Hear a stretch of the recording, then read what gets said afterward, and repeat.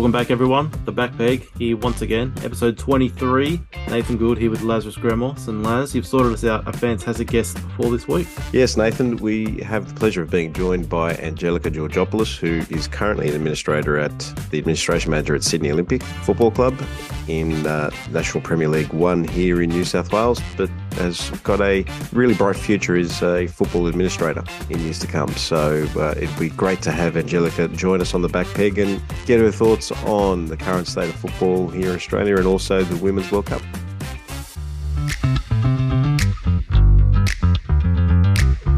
And joining us today on the Back Peg is Angelica Georgopoulos, who is currently administration manager at Sydney Olympic Football Club, but has been involved in football in some shape or form since her early years, but professionally from about 2019. Is that right, Angelica?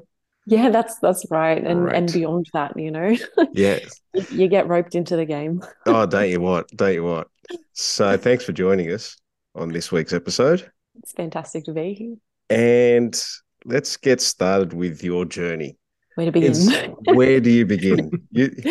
Where do you begin? Tell us how. I know that you were involved with Canterbury District Soccer Football Association. I've played in that association for many years, but you're involved with Strathfield Football Club. Tell us how you got kicked off into there and then ended up with Football New South Wales, Football Australia and Sydney Olympic. Yeah.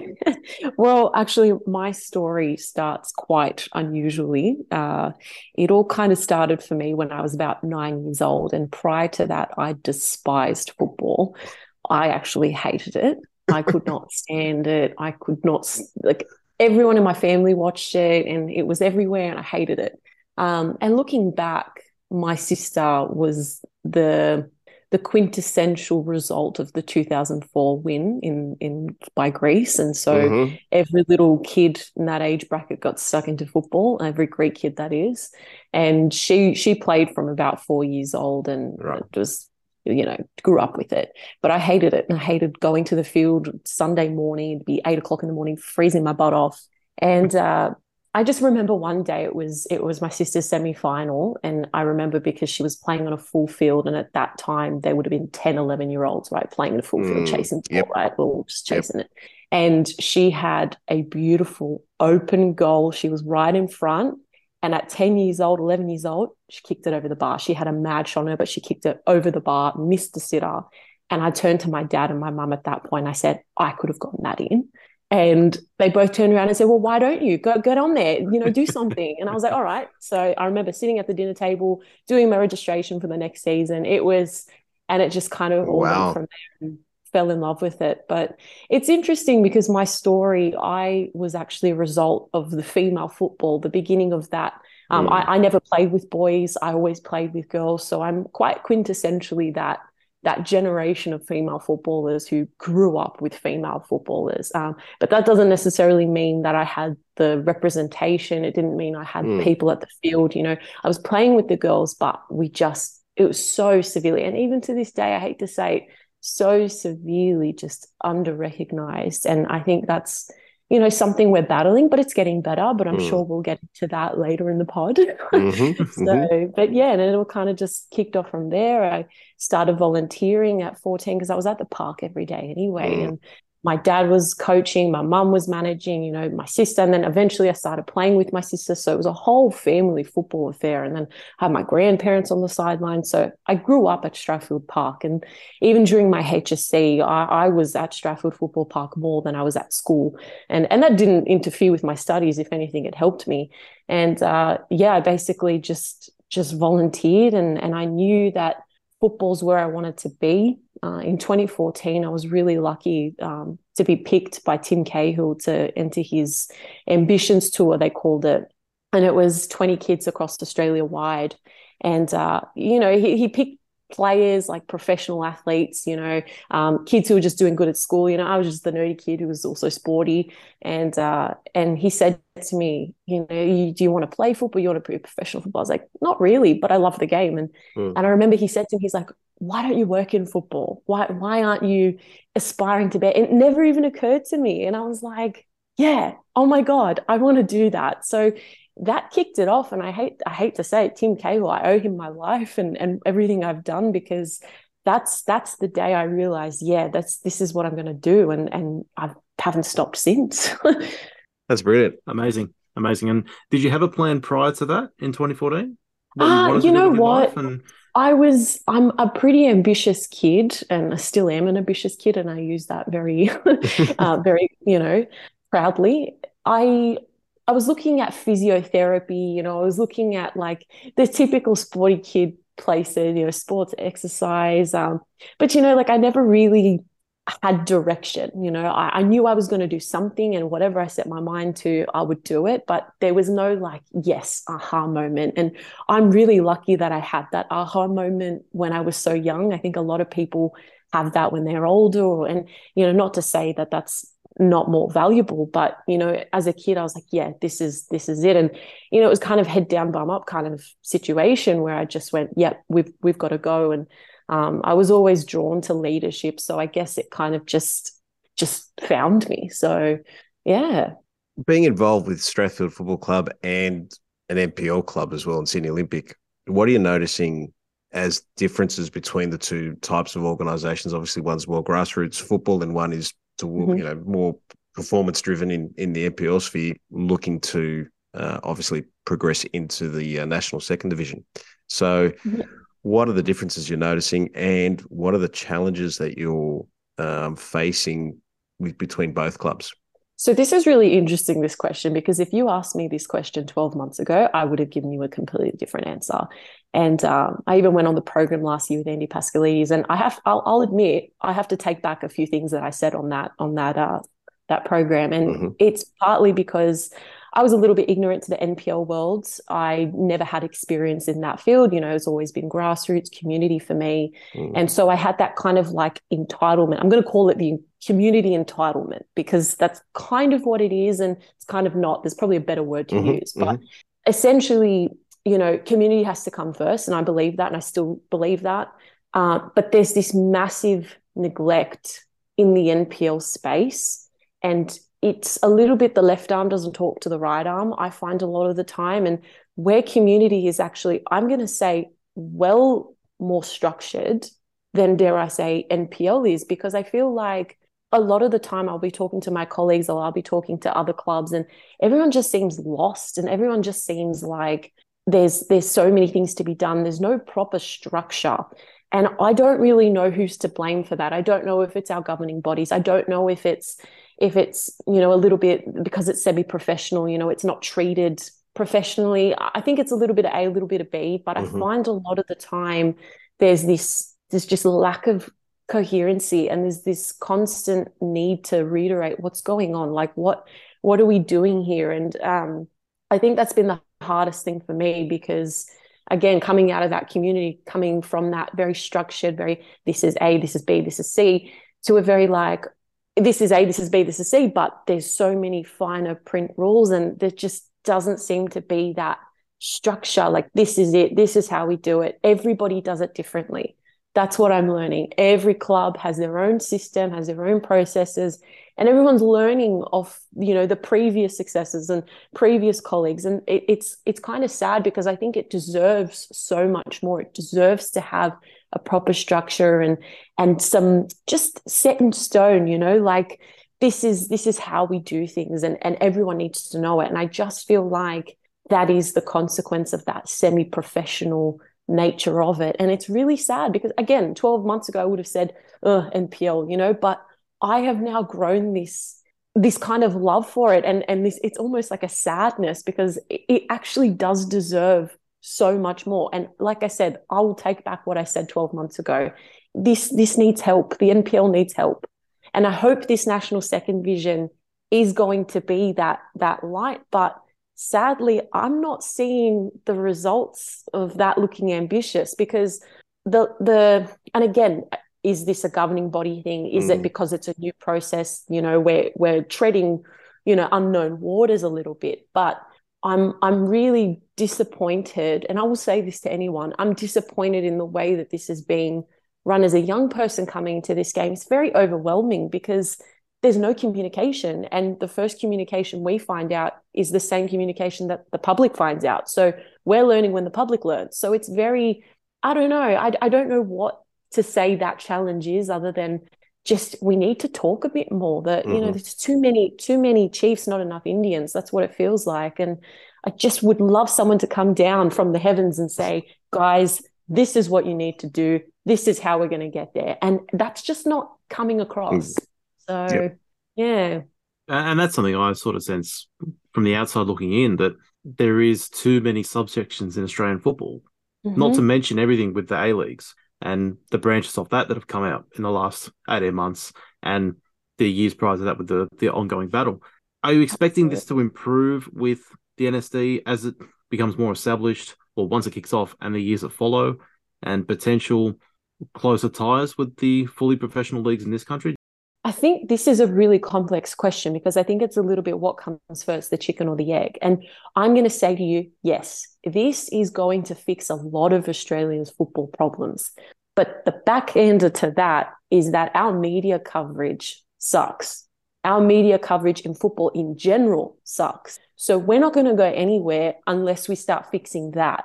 And I think that is one of the most underestimated points of our football, is that we need to fix that before we can even, you know, worrying about bums on seats for the national second division will come through proper media coverage. And I think that is partly why we're suffering in the NPL as well. I mean, the other day I was trying to put just the NPL on my TV and it was saying it wouldn't work and I had to do this. And it was like, in the end, I'm not even going to watch it. I'm just going to leave it because it's all too hard, and I'll just watch it on Google.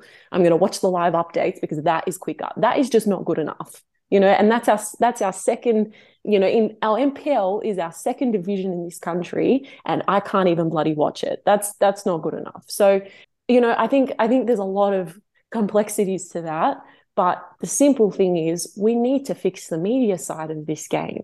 Absolutely, number one, before we even do anything.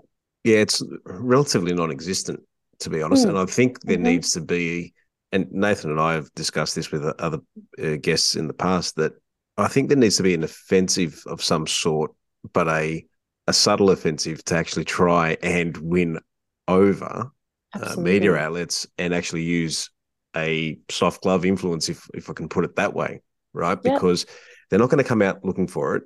It's something that we actually need to do as a game, actually go to them. Yep. And say, and like, you know, yes and no. swallow our pride in it as well, right? And actually be a bit more strategic about it. Yep. No, I do agree with you. But in some ways, I mean, I sit down and I watch Channel 9 News every morning with my partner, and he says the same thing. He's not a football head, by the way. He actually had nothing to do with football until meeting me, and that was wonderful. And we sit there and we're watching TV, and every morning watching the news, and he even turns around to me and goes, why don't they ever put any of like our football on? And I was like, John, you are trying. This is the question every football head in this country has been asking, right? Why do I not see my code on TV every morning? And yeah, I think there's a lot to blame on these corporations. 100%. There's a lot of responsibility on them. But, you know, I think we as an audience, we need to be pushing for it. We need to be asking, we want to consume this, you know, but at some point the corporations have to start listening, right? And I do think there is that, you know, historical Sheila's, Wogs and Poofters thing associated with our game, right? Yep. And I think partly that is why historically the typical Aussie doesn't like watching our code, right? They don't rate it, right? So there's a lot of things at play here is why our football is not getting media coverage. And I think those guys that have their hand in their pocket in those corporations are very much sticking to that Aussie mentality of like, this is the real footy, this is the real football, you know? And I hate that. I really hate that. Yep. And we need to start pushing as an audience. We need to start making more noise on that. I don't think we do enough. I don't think we do enough in screaming for what we need. The interesting thing, though, is I agree with you generally, but would you not say that it's also on football to sort our own house out before we start promoting it to the media companies or suggesting that it should be covered a lot more? We have so many incidents throughout our game that some of them do make the news, some of them don't, where it would only be viewed in a negative light, or it's not something worth covering. Hang on, Nathan. Are you telling me that the NRL don't have enough of that? Of course, I was just going to say. That's not a good excuse. It's not an excuse, but it's sort of a point that, yes, the NRL have their issues, but they have that rusted on sport. They have a strong structure in place for what the people see on TV. It's partly that it's already established on TV. And any media company will tell you any marketing is good marketing, right? Right? Anyone in media will tell you that. So I call BS on that. I call no, because you know what? That's an excuse. I'm inclined to agree with you there, Angelica, because there's straight away, as soon as something bad happens, even at park football, it's on the news.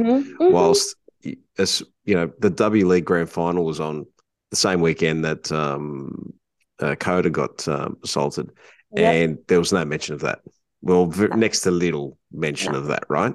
Comparatively. So, and considering there was, 10,000, almost 10,000 in the crowd for essentially Sydney FC and Melbourne City and the top two teams, and the weather was atrocious that weekend, and I thought 10,000 was a good crowd.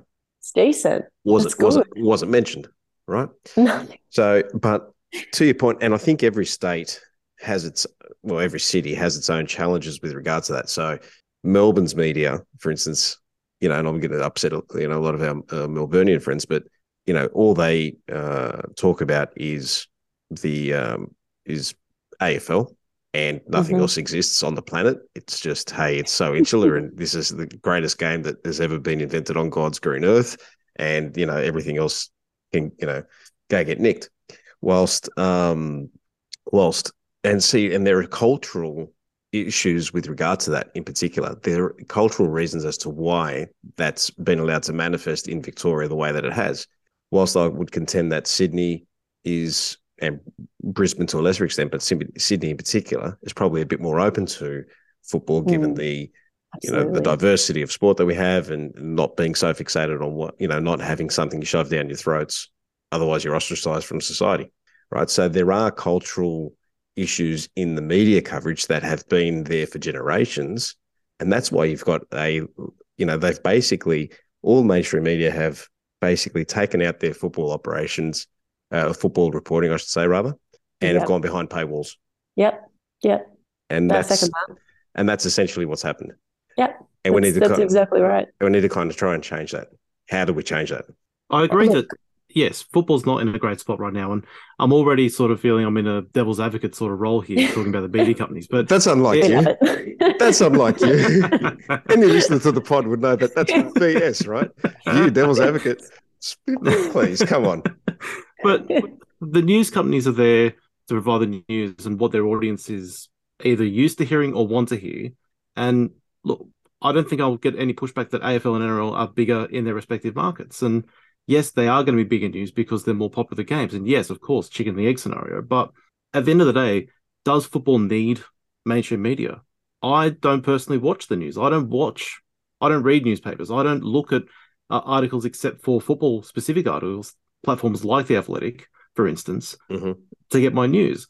Whether Channel 9 or 7, whoever, have football in the number one slot on the news sports section, it doesn't affect me whatsoever. Does football even need that coverage? I think the answer to this question is yes, because we need more casual fans. And hear me out on this. I went to school in general area, obviously, like normal high school. It was a girls' school, and none of them really watched NRL. They didn't really care about the sport. They knew it, but they were going to the games because they're a casual fan and their families know it. They hear of it. We need our media to talk about it so we can get more casual fans to our games, and then eventually turn them into hardcore, rope them into the game like the rest of us, right? But I just think the problem with our sport, it's only the diehard fans. It's only the ones that grew up with it.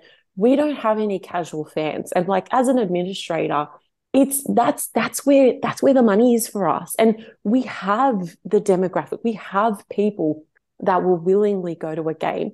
But there's no advertising of it. I mean, look at tonight. Did you know the Socceroos were playing Argentina? Because I saw nothing about that. I saw absolutely nothing about that. And that's what I'm talking about. We need more casual fans. We need those people who are watching the news at 9 a.m. to be like, oh, yeah, I could go to that. It's a family outing day, and we have a family vibe. Football is family. right? That's what we market the whole day as. Dare I say, NRL is a bit more rough. I wouldn't be sending my family, not that I'm using my bias, No, that's personal sure. bias there. But you know what I mean? Like it's not really a family environment in my brain, but football to me it's got that family atmosphere. It doesn't have that rough element, it is a sport that is welcoming to all. So it's the world game. It's the world game. Are you telling me that in this country, we're the only country in the world who can't get an attendance? Like I call BS on that again, because we have it. We have people that will consume it. We're just not capturing those casual fans. The challenge that I think we face as a game, and I'll be interested to get both your thoughts on it, would be, or is, the strength of our game is in park football and community football, right? As far as participation and interaction, and you can extrapolate the numbers and say, okay, well, there's 2 million people involved with football. Take that out, and you could probably double that with family members and all that around the country, right? The question is, and the challenge is, how do we turn those numbers into passionate football people to support the different levels of the game within the country, right? Because then you've also got, there's so many different facets to this broader football family, if you want to call it that, right? Where you've got Euro snobbery, you've got, I don't want to see the local product because, who am I going to go watch, all that kind of stuff. So that's, I think, what the challenge is. I don't know what you guys think about it, but I think the challenge is to get local people involved with local football or community football into becoming passionate supporters of the NPL clubs and of the A-League clubs, and providing an atmosphere to these games that is unrivaled in the other sports. So I actually think you're skipping a step there. Okay. You're saying how do we get these passionate supporters? Passion comes later. All right. Sure. The first step is we need to get those casual fans. We need to get your everyday people into the stadium. That's step one. The commitment and the relationship with the team and the passion, that comes later. But half the problem that we're facing here is we're not getting people in stadiums. We're not getting people to these games. Okay. Quotation marks. All right. That's why it is so important that we do have mainstream media, that we do have the consumption for those casual fans to see, because the passion comes with it. And everybody knows once you're hooked in for life in this game. So I have no doubt that they will stay. They will stay. They will 100% stay. But we need to get them to the stadium. So the question now is, how do we get them to the stadium? We need to start engaging more with community. Yep. I've got to give it to the AFL. They smash this out of the park when it comes to that. They are at every single school that I can think of. Even my own school experience, all I remember was AFL. AFL. And they smashed that with the engagement in the community. So we need to be getting to more schools. We need to be at stadiums. We need to be at other sporting code events. There's so many gala days in the community for schools, daycare, whatever it is. Those are the target of getting our casual fans in. Targeting those families, being in shopping centers, just being there. But you don't see that with football. You see it's starting to, I'm being a bit slack. We're starting to see the change now where football's starting to copy the AFL, the other codes, and trying to engage in community. But we need to give these people access to our games. That's the first step. And then the passion, commitment, relationship, that all comes later. The emotional attachment, yeah. Exactly. But also we've got to make sure that they're exposed to it young too. That's another thing. I think that's really pivotal. And, and even athletes getting out there and seeing the kid. I mean, look at me. The second I met Tim Cahill, that's it. That was the moment I became attached to this game. When he gave me that guidance, he gave me someone. He was an idol to me. We need to make our athletes idols to the future generations. That's going to hook everyone in too. That's a secret. That's gonna win this game. I'm telling you. Yeah, you're right. And we see some things this season with the A-League All Access. We see a lot of storylines being told through that. And we've said multiple times on the pod that we just want to see more of it. There's plenty more stories that aren't covered in that program. And I see plenty of kids at MacArthur games when I go down there. They're my local team. And that's something that is very much a slow burn. You can say that about a few other clubs in the A-League, but it's a slow burn. You're putting it mildly there. Yes. But really, football's got a bit of a checkered past when chasing casual fans, like as the primary objective. We want more casual fans. That's the sole focus, because not only do you run the risk of sanitizing the sport, you also run the risk of alienating those that have already been here from the start, from 2005, or ones that have been picked up along the way. It's something that I see across other codes, that chasing the casual supporter, the game and the sport and the league changes again and again and again, and it moves away from what made it initially popular. And yes, football, if we can go back to 2012, sort of levels of support, great. But in the meantime, and so many things have gone under the bridge in the years since, but where we are now, I think we have a pretty decent core. And yes, arguments with APL and whatever that aside, generally I think football's got a pretty strong core. And I would hate to see that alienated perhaps further, just chasing the casual fan for the sake of getting more attendances, more eyeballs on the game, that really aren't going to hang around beyond a year or two if it does sort of take another dip. I think from a business brain, I can't cope with that answer, because I think that's the only way we're going to survive. I'm not disregarding the fact that we need to protect those diehard fans. And I'm not saying we disregard them or anything. If anything, they're the lifeline. They're the goal for those casual fans, So I don't see them as like putting them aside. I see them as putting them on a pedestal and saying, look what you can be a part of, And I think that's what's going to differentiate us from other codes, is that we've got that lifeline, we've got that history, we've got that world presence. So that's what's going to separate us from ever entering like the AFL or the NRL. We've got the world backing us, So I don't have any doubt that we will turn into this whitewashed. It's not going to happen, because we have too much history in this game. Even in the NPL clubs, even in this national second division, all these teams, you're going to find there's going to be a lot of people in our country that are going to be supporting two teams. That's what's going to end up happening. And I'm going to be one of them, because we're all going to have that soft spot, because we know the history, we know the culture, and we're going to keep that going. So I think the word casual fan is maybe not the right word to use, because they'll be casual maybe for the first few seasons, but then eventually, like we said, they're going to build that relationship. They're going to build that understanding. So I don't think that'll be bad for the game. I think they're our target.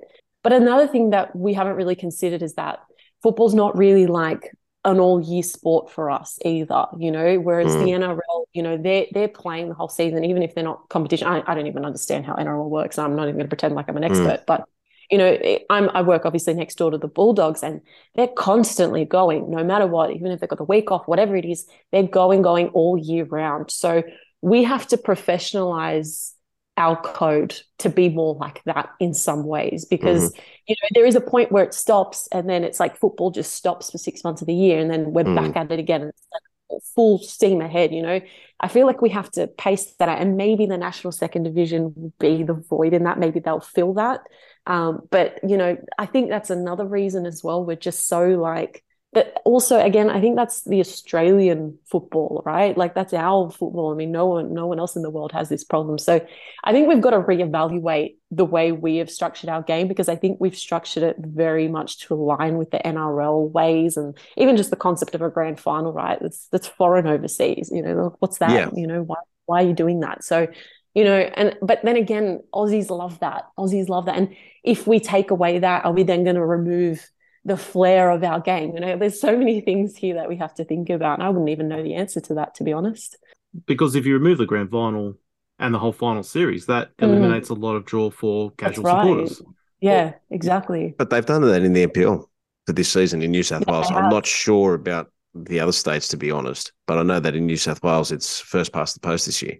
And you know what? I hate grand finals. I hate them. They're so nerve-wracking. It's never. I love them. I hate them. But I know. Then, what? You know what? Me going now, there's no grand final in the NPL for the boys or the girls. And I'm like, oh, okay. Like this is weird. The season's just going to end with no heartbreak. Have a cup fight, like have a cup at least or something like that. Exactly. Yeah, and have a league cup within that league, and then go, hey, there's the cup. Yeah, I get it. I hate that. I miss it. I really don't want to say that. I get it. But you know what? It's true. It's a bit of flair. So that's what I mean. Like, I'll cop it and say, yeah, maybe we do need to keep the grand finals. Maybe that's what's getting bums on seats. I don't know. Don't quote me and don't. No, that's fair enough. Again, but yeah. Let's change tack a little. Women's World Cup. What are your thoughts? What are you hoping that the legacy is beyond the World Cup tournament for Australia football? Well, I mean, we were speaking before about how, there's that lack of consumption, obviously, in football. But I really do think women's football is going to be the one that changes that historical, nature of what football is considered, shooters, wogs and poofters. I think it's going to be women's football that changes the course of how we view football in this country. And I think we're getting those casual fans at female football games. And I love that because I'm hearing constantly on the street, oh, have you bought tickets yet? Or, oh, I've never been to one before. And I'm like, yes, that's what I want to hear. Admittedly, I didn't hear that 6 months ago, and I was getting a bit stressed out because I thought there's been no media coverage on this. There's been absolutely no word. Nobody knows. I asked someone on the street, do you know the World Cup's coming? They're like, what? What's that? But that has changed. I'll cop that. And ever since they opened up that Harbour Bridge fan zone thing, that's phenomenal. That's brilliant. That's the kind of stuff we need to hear. And hearing that is now making me, okay, calm down. They've got this. I'm hopeful now. I have faith again. Yeah. It seems like the FIFA machine's rolled in with that one. Exactly. Yep. And it's not even about, like hearing the word legacy. Just hearing that word is like, this is going to be the new 2000 Olympics for us, right? I mean, I was born in 2000, so I'm just going to give everyone a heart attack. Did I feel old? Yeah, I know. So I can't like Olympics. I was 6 months old, so but that was my first memory. I actually, just a side note. Yeah, I know. That's pretty cool. Yeah, I know. So I vividly remember being on the stand. I remember seeing the stands. Yeah, wow. I was a pretty advanced 6-month-old. Yeah, absolutely. But just hearing that, that we're having a World Cup, and I can't wait to tell like future generations, like I remember when I watched Australia play Ireland, and like things like that is like just that's the talk. That's what's going to keep our football going and women's football going. And this isn't just about women's football. This is for all codes. This is for all codes in football and women's sports and sport in general. This is going to be special. I can feel it. It's going to be so wonderful, and I don't even know what else to say because it's like a bittersweet moment of like everything that I've ever worked for is this is going to make me want to keep going, and all the heartache and everything I've had to deal with in this industry. And sometimes you just want to throw the towel in. It's going to be seeing that opening ceremony. I'm like, yeah, we're in the right place. So I'm super keen. So talk to us about how the sort of processes and the follow-on from this tournament. You mentioned that it should change the game for football in this country, pardon the pun. But how do you actually get to that point, and it's not the case of it being a little bit underwhelming post-tournament? Mm-hmm. Well, I think it's about talking, right? I think that's half the battle, is getting people talking about the game, talking about sport, talking about women in sport. And I think seeing young girls watching this, and young boys as well, watching female athletes and seeing that is normal, that in itself is doing so much than you care to imagine. Because at that age, when I was playing, there was none of that. Football stopped for females. Football stopped at an age at 16 years old. That's when you stop. And I grew up with that. And there was nothing beyond 16 years old. So the fact that these girls and boys are seeing that this is normal, this is a career path, this is a professional career path, that you can be a full-time footballer, in itself is going to do so much. And even the old dinosaurs, they're finally going to wake up and move that rock that they've been under for all these years, and go, hang on, okay. Maybe, that's unfair. It's okay. No. Because we're not a visual thing. Sorry. Nathan just points at me and I'm like, hey, come on. You know how I feel about women's football. I mean, I've made it clear. It was more the dinosaur point, but oh right, so it's more the age-related thing. That's the one. Bastard, let's go. Sorry, Angelica, we didn't mean to cut off. No. That's what I'm talking about, right? Like that's the vibe we need. We need those people who have had such a opinionated view, to go and wake up and go, you know what? Okay, maybe they actually can play. Maybe I have been 100%. Wrong all these years, and it's that kind of visibility that is what to me is going to be the most powerful thing, or the biggest legacy out of this whole tournament is these young kids, and they're going to see female referees, female coaches, female players, and that is so powerful to me. That's what I'm so excited for, is just that it's there and they're there and they're professional and they're getting paid professionally. That's what I'm super happy about, and I hope is the end goal, right? Well said. Well said. Couldn't agree with you more there. Now it's time to actually go to the on the park thing quickly, right, for the Women's World Cup. How far to Australia go? Heart of hearts or head? Okay. Depends which way you want to go. All right. After watching the Disney production, I'm like, they have to win, right? Like, they have to win it. This has to be the Disney fairy tale That's ending. Right. Disney would have picked it up, right? That's right. I'm confident that being at home is going to have an impact. Like, I hope that this is the fairy tale. I hope that this is the fairy tale ending.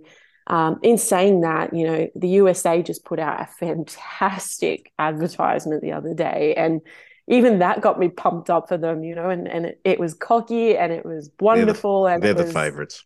And it irked me, yeah. and it worked. And it just reminded everyone that, hey, know your place. And that's the thing. And this is where I'm like, yeah, Australia, I'm going to back them. My heart is backing them.